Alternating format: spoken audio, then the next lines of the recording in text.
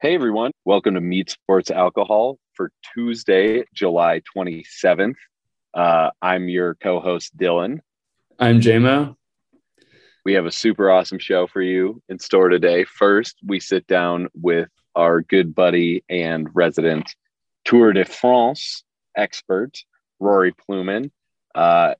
He gives us more knowledge about the Tour de France than I've ever known in my entire life. He gives us the full Tour de France 101. He also gives us a full update on what it's like living in a van and how disappointed he was as an Englishman to not see it come home. So great interview, super fun. You'll definitely want to tune in for that. And then we switch gears a little bit from talking about La Tour to talking some Cleveland Guardians name change. And Dylan and I take it upon ourselves to fix some other offensive team names in American sports. We got the Chicago Blackhawks, Florida State Seminoles need new names pretty soon, it sounds like. So we have some pretty solid suggestions there. So stick around for the interview, stick around for that, and take it away, chat. Big up the whole island, massive man, straight from the Golden Globe. Respect. Boss man. You don't know. Respect. Big tune. Make the king go up. Make the king go up. Down on no one Robert. Turn up. Boss man. Straight from the Golden Globes.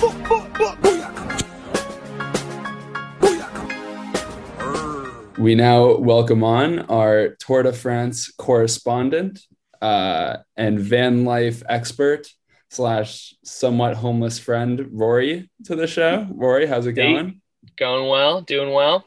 Excited to talk some Tour de France with you. You have just a hilarious image going right now. For the people listening, Rory has the most ridiculous mustache you've ever seen, like 20-inch locks coming down over a Hawaiian shirt with the background of his van. That's what Dylan and I have on the Zoom call here. First question for you. Do you actually watch the Tour de France? Like you sit down and watch it?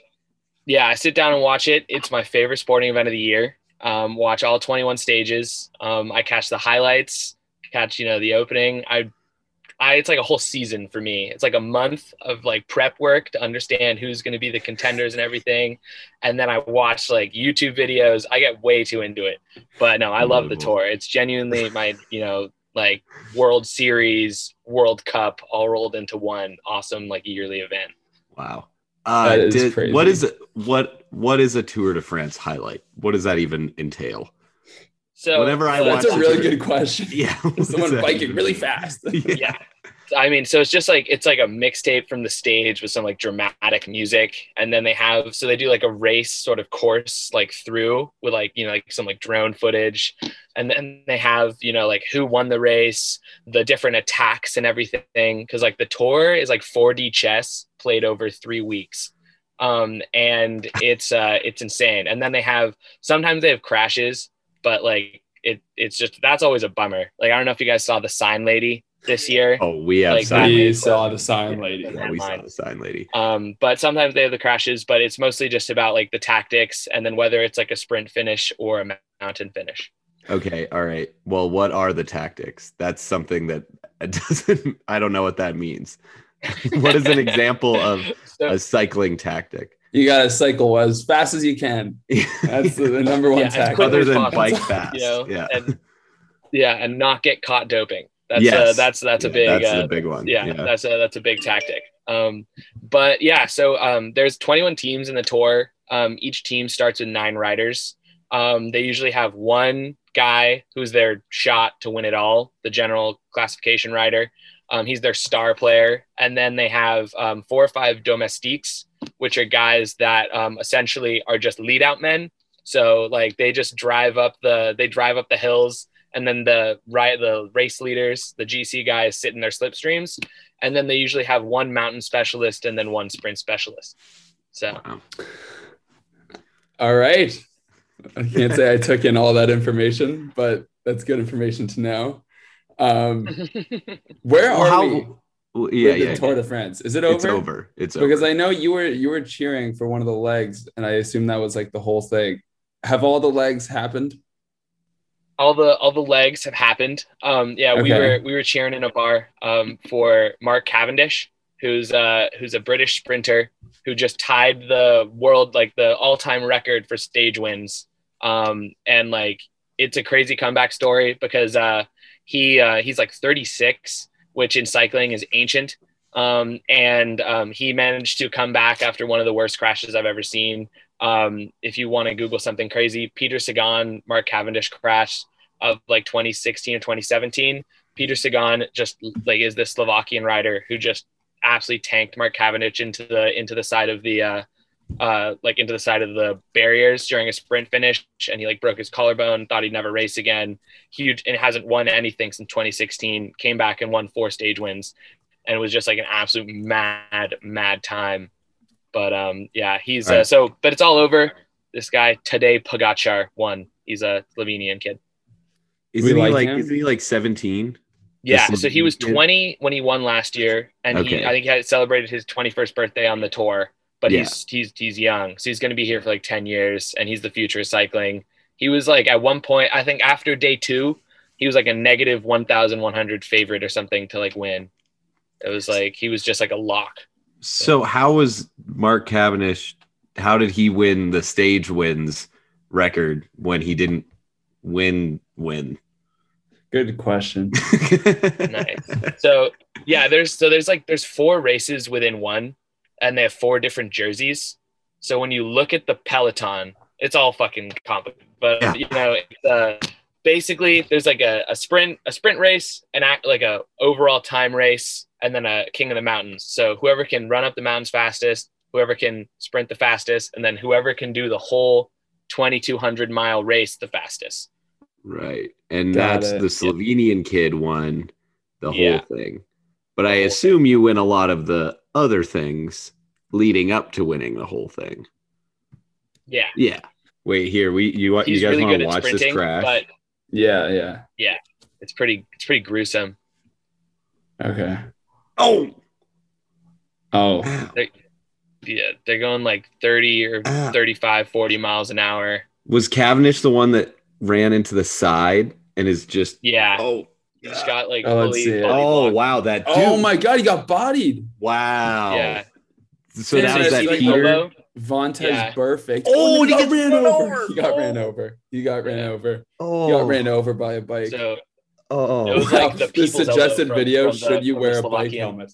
Yes, you Yeah. should wear a bike okay helmet. so Peter Sagan, yeah, that dude is a piece of shit.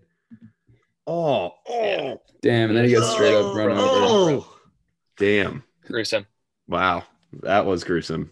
But the sign lady was like the big Yeah, okay, oops. sign So- lady. Yeah, Sign lady. For those that don't know, who haven't seen the video, essentially this woman she's just cheering. She's a spectator at the Tour de France. She's holding a sign. She sticks the sign out, just like rooting for the cyclists. And then she causes just a massive fucking crash. Rory, what happened? And like, are those people okay? Because it looks like 40 bikers just piled up on the road. Yeah. So this was stage 1 or 2. The whole peloton is bunched up, all 180 riders. She sticks the sign out. She's just like looking at the camera, like, I'm so sick. I'm at the Tour. Hits this rider, hits her sign, and then it's like, imagine NASCAR if all 40 cars crashed. I mean, there was like 10 people who didn't crash, and they were going 35 miles an hour. They were bunched up on like a tiny little French road, and it's absolute carnage. And so all of the race favorites got caught up in this crash. And so basically Primož Roglič and Geraint Thomas, who were supposed to be the 2 favorites, it was supposed to be one of the best tours in recent memory because there was so many hot riders coming into it. They all crashed and just suffered really, really intense injuries. So today Pogačar just ran away with it because he basically didn't fall. And so, and then Geraint Thomas had to retire. He like separated his shoulder, I think. And then Primož Roglič had a crazy, crazy injury to his leg. And that also impacted a lot of the teams because a lot of the lead out guys were also injured. So really essential parts of the team, because I mean, they're doing 2,200 miles over 3 weeks. They're climbing the Alps, they're climbing the Pyrenees. You know, it's one of the most incredible athletic achievements. And to do it with only 5 of your 9 because 3 of them are hurt and 1 of them's in the hospital is impossible. And so that's why Tadej Pogačar really took it, in addition to being the most dominant cyclist right now. But the sign lady messed up everything. She really fucked it up. It wasn't just like a one-off thing. She kind of ruined the whole event. Yeah, are you telling me there's an asterisk? No, she actually genuinely ruined the tour. Yeah, it sounds like there's an asterisk. Sounds like there's an asterisk. Yeah, like this win is kind of a little bit. Yeah. All right, that's all I need to know.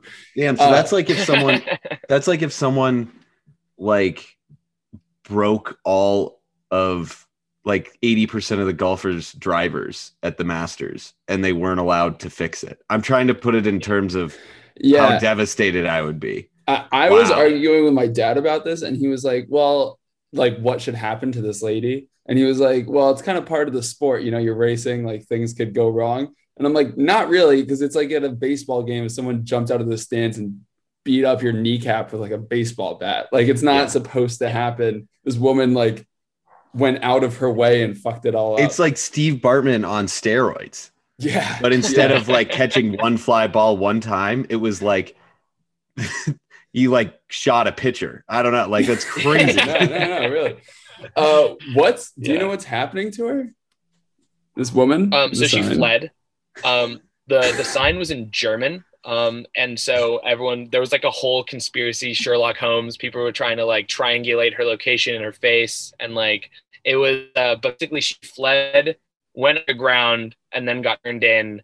I think that she's awaiting trial. I don't know what they'd try her with, like, you know, criminal negligence. I don't know. But reckless endangerment. But she could face some pretty serious charges. I know that the race organizer was like, we're going to throw the book at her. But yeah, it's a whole big thing, but it is, you know, like somebody went and kneecapped every single running back in the NFL. And then suddenly there's no run game anymore. You know? Yeah. I mean, like part of me is like, if she caused like legit injuries to people, like outside of it just being a sport, if you just did this to someone, if you just walked down the street and started fucking pummeling people biking down the street with a sign, like that'd be like a criminal offense. Right. So I don't know. I don't know what I'm talking about. Okay, so I have some bad news. This is the most recent update is the Tour de France withdrew the lawsuit it filed against a fan who caused a massive crash during the open stages of the race, according to Reuters. So, wow. All right. Yeah. Well, but she's still, though the 30-year-old woman who was not identified can still face criminal charges and other lawsuits. The Tour de France is ready to move on. Got it. Cool. Interesting. Wow. I will stay tuned. Yeah. We need a legal expert on this case to break down. Yeah, who do we know? What other of our friends who lives in vans could be our legal correspondent? Yeah. Rory, do you know anything about the law? German nothing. law? Just nothing. Nothing about the law. Just parking laws. I know that I can park in Walmarts. That's about it. Yeah. A couple other rapid fire Tour de France questions I have. One, why do they have the cars? Like there's just cars and motorcycles just going down the street when the bikers go. So the motorcycles are usually cameramen because, I mean, the stage is going to be 180 miles long and usually there's breakaways and people fall off the back. So it's kind of like a massive coordination. Cars are for people to go get food and water. And also if there's a broken bike, somebody gets a flat, it's quicker to actually take a full bike off the top than to change a tire. And then before the doping regulations, there were some allegations that people would go and get some kind of, you know, like little huff and snuff to get them up the hill, or, you know, some kind of like blood bag in the back of the car, you know? And so, it's not like that anymore. Sick. It's not but Lance Armstrong was just injecting some blood mid-race. Yeah. Awesome. Why not? They should bring that back. Yeah, that's badass. Should, honestly, if they televise that too, I would tune in. Like it's like part of the sport. I would tune in. They have steroid sponsors. Use promo code VOIDS to go get some 20% off. Yeah. Winstraw. Yeah. Second question. So at the end, they like circle around Paris a bunch of times, right? They like circle around. Yeah. Why don't they just have it end in Paris? Like, that seems like it's poor planning. Like, why doesn't it end when you get to Paris instead of like lapping around Paris a bunch of times? It seems like they wanted to hit the 2,200-mile mark and they couldn't quite get there. And then they're like, all right, we'll Somebody go down fucked around up the Paris a math. couple times. Yeah. Some interns just in a lot of trouble. No, so Yeah, they totally fucked they do it up. because they want to.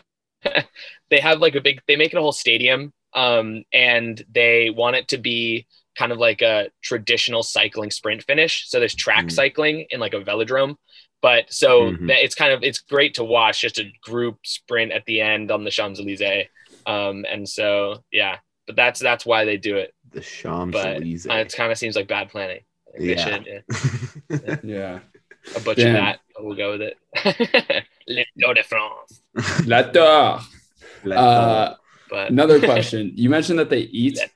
They have like food and drinks that they have while they're on the bike. What do you know what they eat?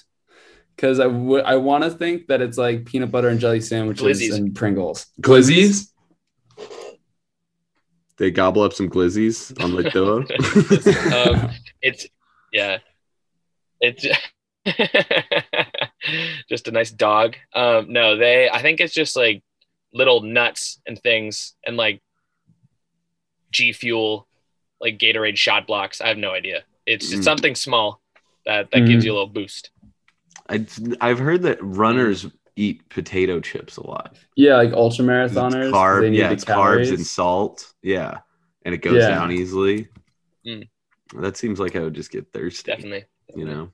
All right. Well, Jamie, do you have any more tour questions, or do you want to move on to van life? So yeah, we could get on to van life. As we've alluded to before, your background, your van, which doubles as your home.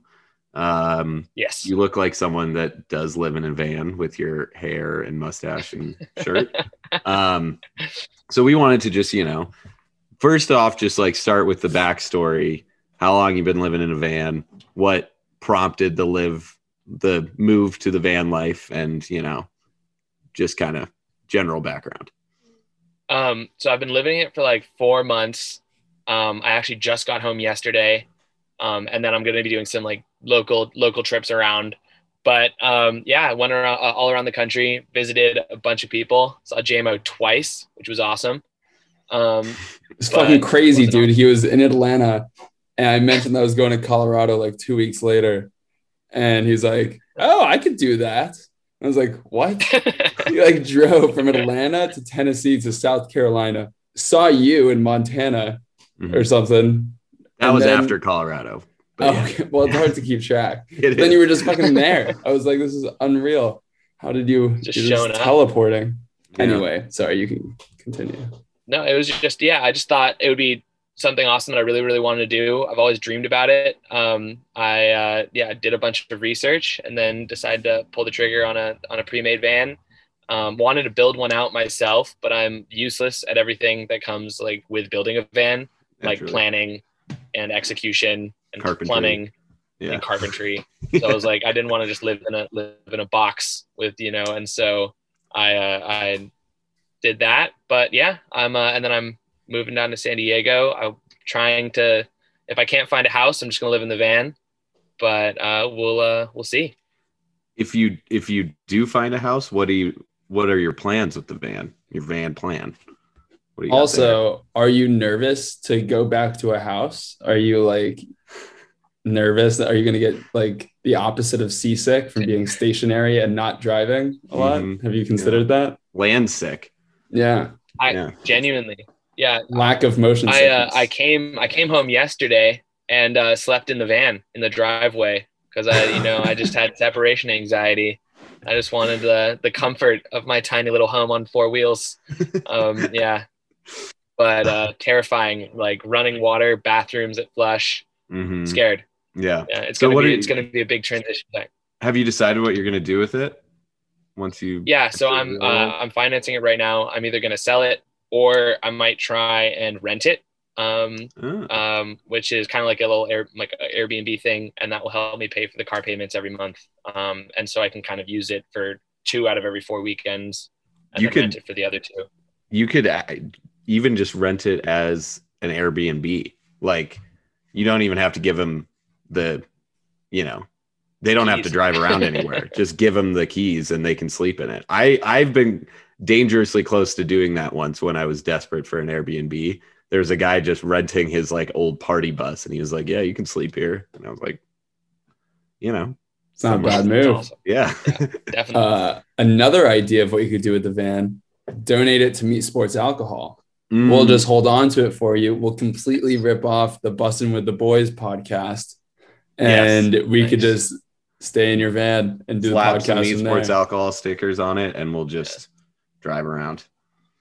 Boom. The crank tank. Yep, the crank tank. Oh yeah, we could get them to Crank sponsor. Light Lager tank of the week. Yes. Yeah. There we go. Loud and clear. So, what, like, I know you've mentioned some of these stories before, but so like when you're in a bar or like you're just in a random place and you're talking to someone and you say that you live in a van, how do people usually respond to that? It sort of goes one or two ways. It's just, it's typically some like older dude who like looks like me and is just like, nice rig. Like, I live in Winnebago, it's sick rig. And then, or some, some like lady or person will be like, you live in a van? Like, do you need any food? Like, I was in a bar in Houston with one of my friends and we were just drinking. We were talking about what we were doing. And I was like, yeah, I'm driving around the country in a van. I'm living in my van. And she's like, oh honey, like, we've all been there, like, do you want anything to eat? And I'm like, no, it's like totally fine. Like, I'm having a great time. She's like, no. And so she bought a pizza for me and my friend and like made me eat like crazy amounts of like Chuck E. Cheese pizza slices because she was like worried about me. And it was like the kindest gesture that's anyone's ever done for me. And I was trying to be like, oh yeah, like it was overwhelming to say the least, but it's like definitely the, like, one of two reactions, most of it being like, sick rig, bro. Like, can I come inside and look at it? And then you gotta be like, no, yeah. Like, that's my house. No, you're not invited. Yeah, you're not invited. Yeah, exactly. It's hard to believe that it's definitely a good time.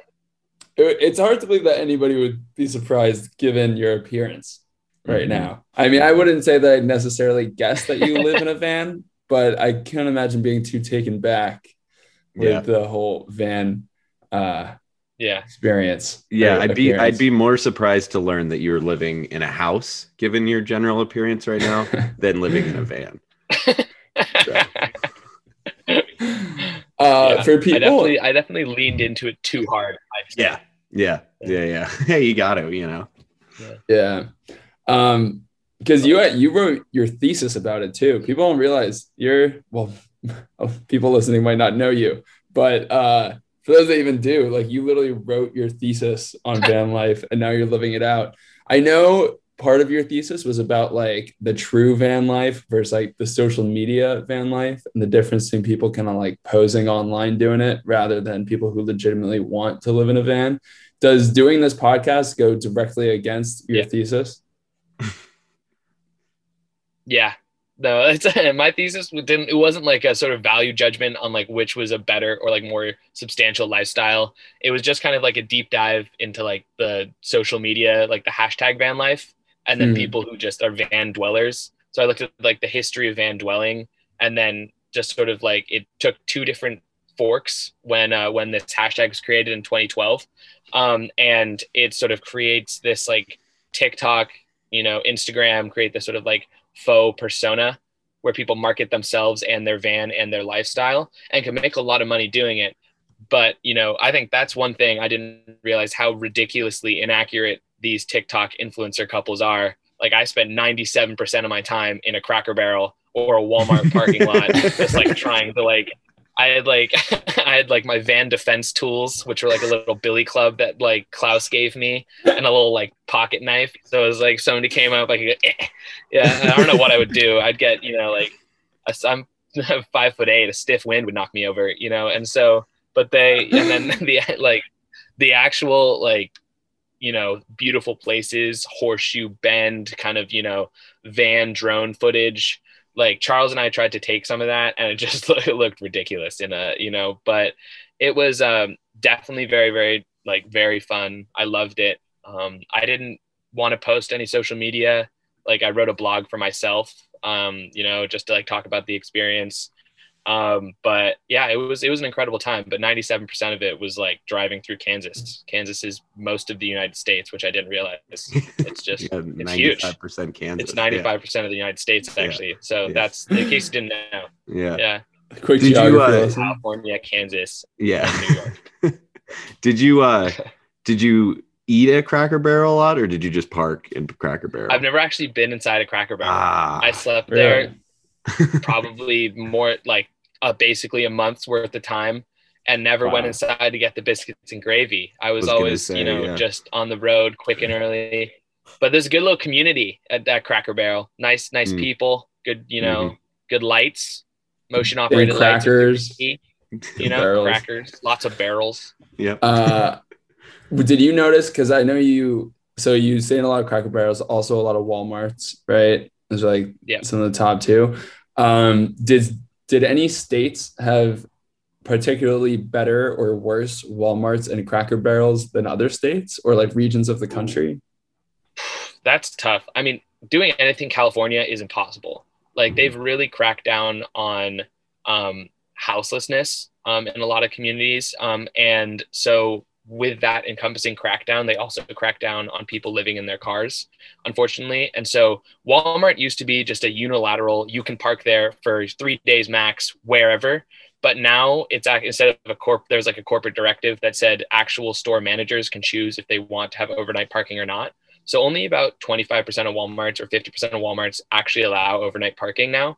So it's becoming a lot harder. And that was something I discussed talked about my thesis with a lot of people. It's becoming really, really hard to find places to sleep. I know in Atlanta, I was going to park at your apartment, and then the van's 9 feet tall, and you're like, this is ridiculous. And so I just parked in a residential neighborhood by a park.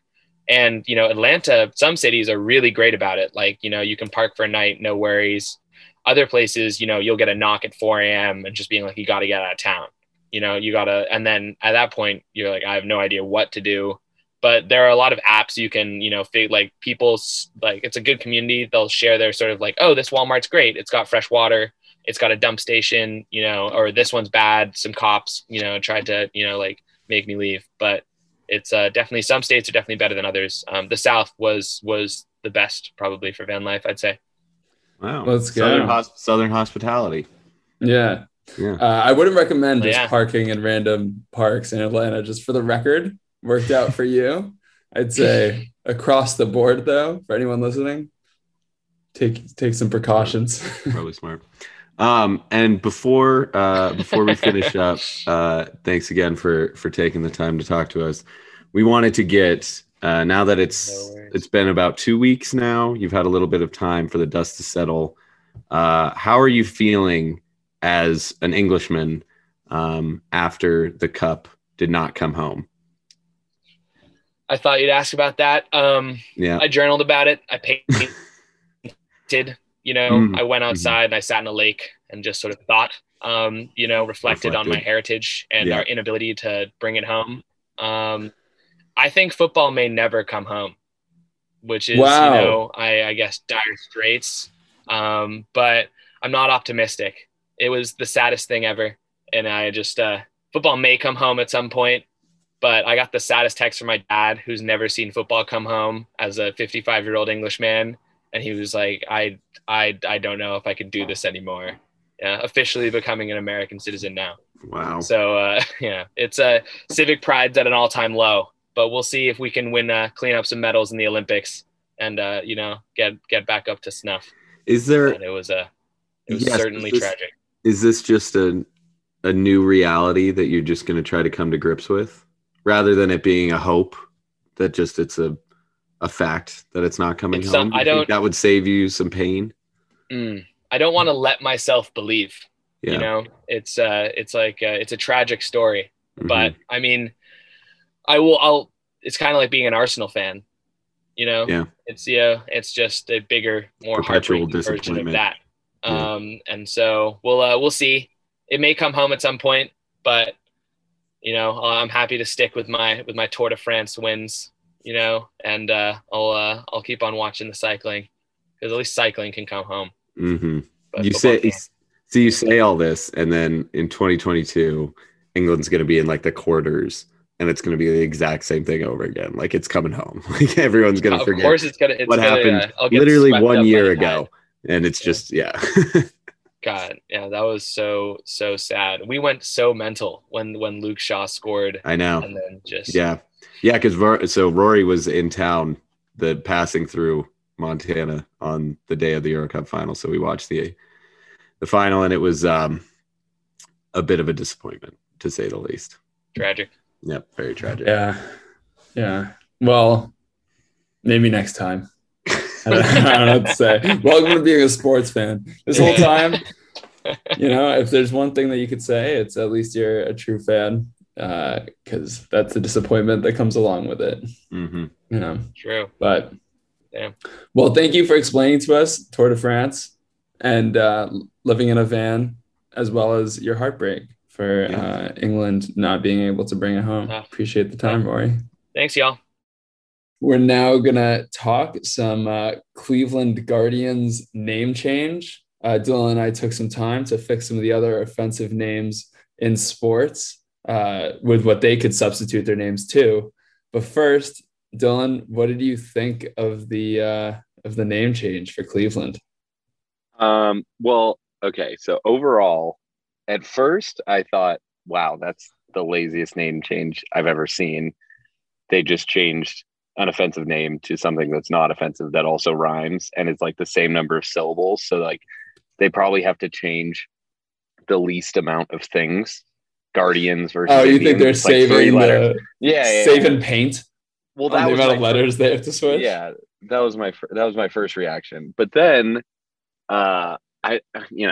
Twitter was all over it, and I saw the tweets about how there's like, some statues in Cleveland that are called like the Four Guardians, and that's where it came from. Which, really? if that's everything that it was, then good for them. They're very clever. That's and also very efficient in terms of their name change, only changing like 3 letters. I would love it if from here on out all of the name changes were like super like minute details of a city. Like no one knows that. Yeah, I just Googled Four Guardians and I don't see anything about it other than the 4 mythological creatures among the Chinese constellations. It's literally just like a shitty rundown statue on the bridge over the Cuyahoga River leading into Cleveland. Really? Yeah. That's if every team just named it after like shitty like statues that they had in their city, then that'd be cool. I'm down with that. The Atlanta MARTA. Everyone's like, name it after the train. Really? Yeah, exactly. It's like some random ass thing in the city. The Oakland BART. Yeah, perfect. Yeah, we could do that. Exactly. That's actually a pretty good idea. My only thing that I thought when I saw the name change is you're at a pretty big disadvantage if you're like a shitty history or a shitty city with like not much history or things going on. Because at least like if you're the Denver Nuggets, the San Francisco 49ers, like you have some historical thing. Even the Knicks, like it's just some historical thing. If you're Cleveland in 2021 trying to think of like something unique and different to your city, it's like, I guess that's how you end up with Guardians or after the Four Guardians. Although if they wanted to go something that was like pretty near and dear to their hearts and like pretty integral to their city's history, they could have been the Cleveland Deciders because of the decision in 2010 when LeBron left. Nice. The Cleveland Deciders. Yeah. I feel like in terms of Cleveland history, that's got to be up there, right? Can you think of any other Cleveland historical facts other than LeBron James leaving in 2010? Oh my God. No. Exactly. I literally can't think of anything that's ever happened in Cleveland. That has to be top 3 historical events in the city of Cleveland. LeBron James leaving. Yeah, I was thinking another good one. If Cincinnati ever needs a new name, you do like Cincinnati Skyline Chili. And then just random, because Cleveland also could have done that. I can't name a single thing that's ever happened in Cleveland. No. Well, there's not a lot that's happened in Cincinnati either. I feel like the old teams were like benefited with being able to just choose totally random like animals or teams that, like, in 1965, when they were naming the Cincinnati Bengals, no one was just like, well, what does it mean? There's no Bengal tigers in Cincinnati. They'd be like, oh, sweet, we have a cool tiger logo for our new football team. That's swell. Yeah. And nowadays, it's like, it needs to have a reason, you know, it needs to have like a very specific detail for like why they changed the name. Yeah, it was like 60 people went to the games and 100 people listened on the radio, and now there's 200 million people on Twitter tweeting about it within the first 10 minutes. Yeah, a bit more of a critical audience, I'd say. Yeah. Oh boy, I sure do love these new Cincinnati Bengals. Sure is a swell team. So we took the liberty of going ahead and fixing some other team names. As you may know, there's a bunch of teams that have offensive names, mostly against Native Americans. It seems to be a pretty, I think entirely. Yeah. Every single one that we found. Yeah, I guess so. Okay, so we're specifically sticking up for the Native Americans here. I feel like there's probably more to unpack there that we're not equipped to handle as a show, you know? Like why they're all specifically offensive against Native Americans. Yeah. I'd say that's we're not equipped. That's above the Manscaped stipend pay grade in terms of deciphering, investigating the issues there. We need some like political economists or something. Break that one down. Oh, you know, I got just the guys. We'll talk offline. We'll figure it out. So we use Cleveland as inspiration here. We rename these teams names that are offensive with new team names that also rhyme, just like the Guardians rhyme with Indians. Dylan, you got a first one? Okay, yeah. So the Atlanta Braves become the Atlanta Raves because of the big party scene in Atlanta, you know? You could do some cross promotion with like Magic City and Onyx and stuff. Yeah, dude, you could also really go deep into the theme there. Just absolutely like just turn the games into raves. Yeah. I feel like that's a pretty good idea. They kind of, I mean, if you're talking about fixing baseball, if you just gave baseball like house music and Molly, that would probably fix baseball. It'd be pretty nice. It would be like the same thing as like the Golden Knights. That first year, everyone said they did well because everyone was just flying to Vegas and getting fucked up and being hungover for the games. Exactly. Tough to play in at the Atlanta Braves stadium. Exactly. These guys are just coming down on Molly. All right. Well, all mine suck ass. So I'm just going to go ahead. San Diego State University Aztecs. I'm just going to go ahead and fix that to the San Diego State Ass-Zits. Can't really do as much from a marketing perspective with that one. Mm-hmm. We'll see so when you said it the first time, I misheard you. I thought you said the ass sits. Like no, zits. These guys got okay. I thought you like got people sitting on their asses. Or no, asses sitting on them. Which is a little bit more marketable. Yeah, kind of better. What did I say? I said as sits. That's what I said. It just all blended together. Yeah. The AirPods, it's hard to hear exactly. Next up on my list, the Golden State Warriors become the Golden State Glory Holes. A bit of a stretch in terms of rhyme. Bit of a stretch. Bit of a stretch. Also, don't want to, got to tread lightly, but San Francisco, good place. All I'm saying is that if you're talking about theme nights, another very marketable theme night. Oh my God, that's very true. The Golden State Glory Hole night. Yeah. but it's every night. Invite a different crowd into the games, Yeah, that's a good one. Yeah. All right, another one solved. This one sucks too. Instead of the University of Utah Utes, the University of Utah Poops. And for that seems one, a bit lazy. It's a bit lazy. I wrote these 20 minutes ago. But for that one, you could just use the poop emoji. You already got your logo. It's so recognizable. Yeah. And you could do like the me emoji or whatever, where they like sing and stuff. Oh yeah. You could put like the singing poop emoji, like singing the Utah Poops fight song. Dude, their popularity among like 8 to 13-year-olds. Oh, it'd be off the charts. Off the charts, yeah. Jersey singles. I will say, sure, these ideas haven't been great, but they have exhibited new marketing potential, different customer segments that they may have not been addressing before, whether it be, glory hole connoisseurs or 8-year-olds. Those are separate things. I just want to say that as well. Those are separate demographics. Or people in need of acne cream for their ass. For their ass, yeah, exactly. They're just like, finally, somebody's talking about it. Wait, so Utah Ute, what is Ute? I thought Utes was just Utah for short. Yeah, I wasn't really sure either. It's another Native American thing, I'm pretty sure. Huh. Did you get that on offensiveteamnames.com? Yeah, I actually looked it up. Okay. I looked it up. And it was great because the article that I read, fights even is Utah Utes offensive?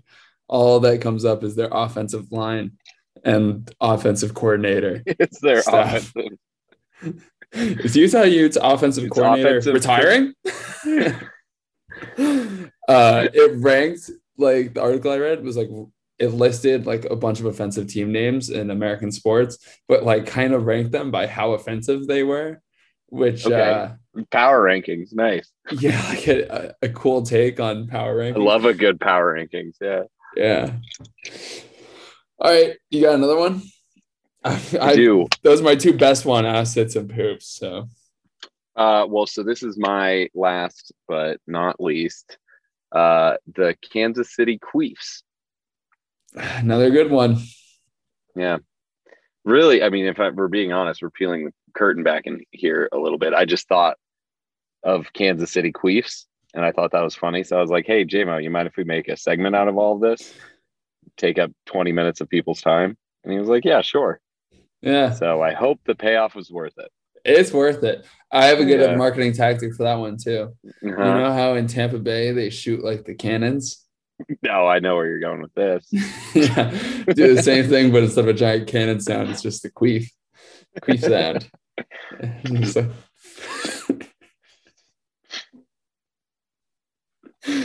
And people are just covering their children's ears at the stadium. It's like, this can't be any less offensive than cheese. How is this not worse? It's very similarly problematic. All right, and to finish us off,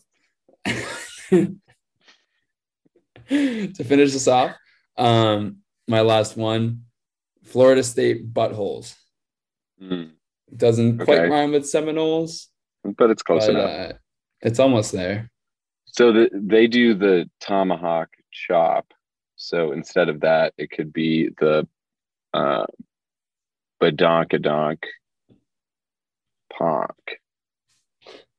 Yeah, we'll work on it. We'll have to workshop that one a little bit. But there's opportunity there. I'm realizing that all three of mine right now were poops, ass sits, and buttholes. Very ass-oriented team list. I have one extra one. I couldn't think of anything for it, but I'm sure there's got to be a rhyme here somewhere. Mm-hmm. Chicago Blackhawks. I was brainstorming for a while. Couldn't think of one. Runs with it. Yeah. It's also definitely seems like it's an offensive name and ready for a change. I think that was number one on the power rankings. Also, the person that wrote the article was like, sorry, Obama, but Chicago Blackhawks number one. I'm like, he didn't name them. He's from Chicago. I don't think he cares. Yeah, like, what are you talking about? Obama's just reading it like, God damn it, it's not offensive. I think the Braves are way more offensive than that. Yeah. All right. Well, that was a good list. Well, hopefully one of these gets adopted eventually. Can you imagine? Yeah. This is the 2 years Braves. from now, we're like, I can't believe they're actually Kansas City Queefs. We fucking called it, dude. All right, and on next episode, we're gonna solve world hunger. And that was our show.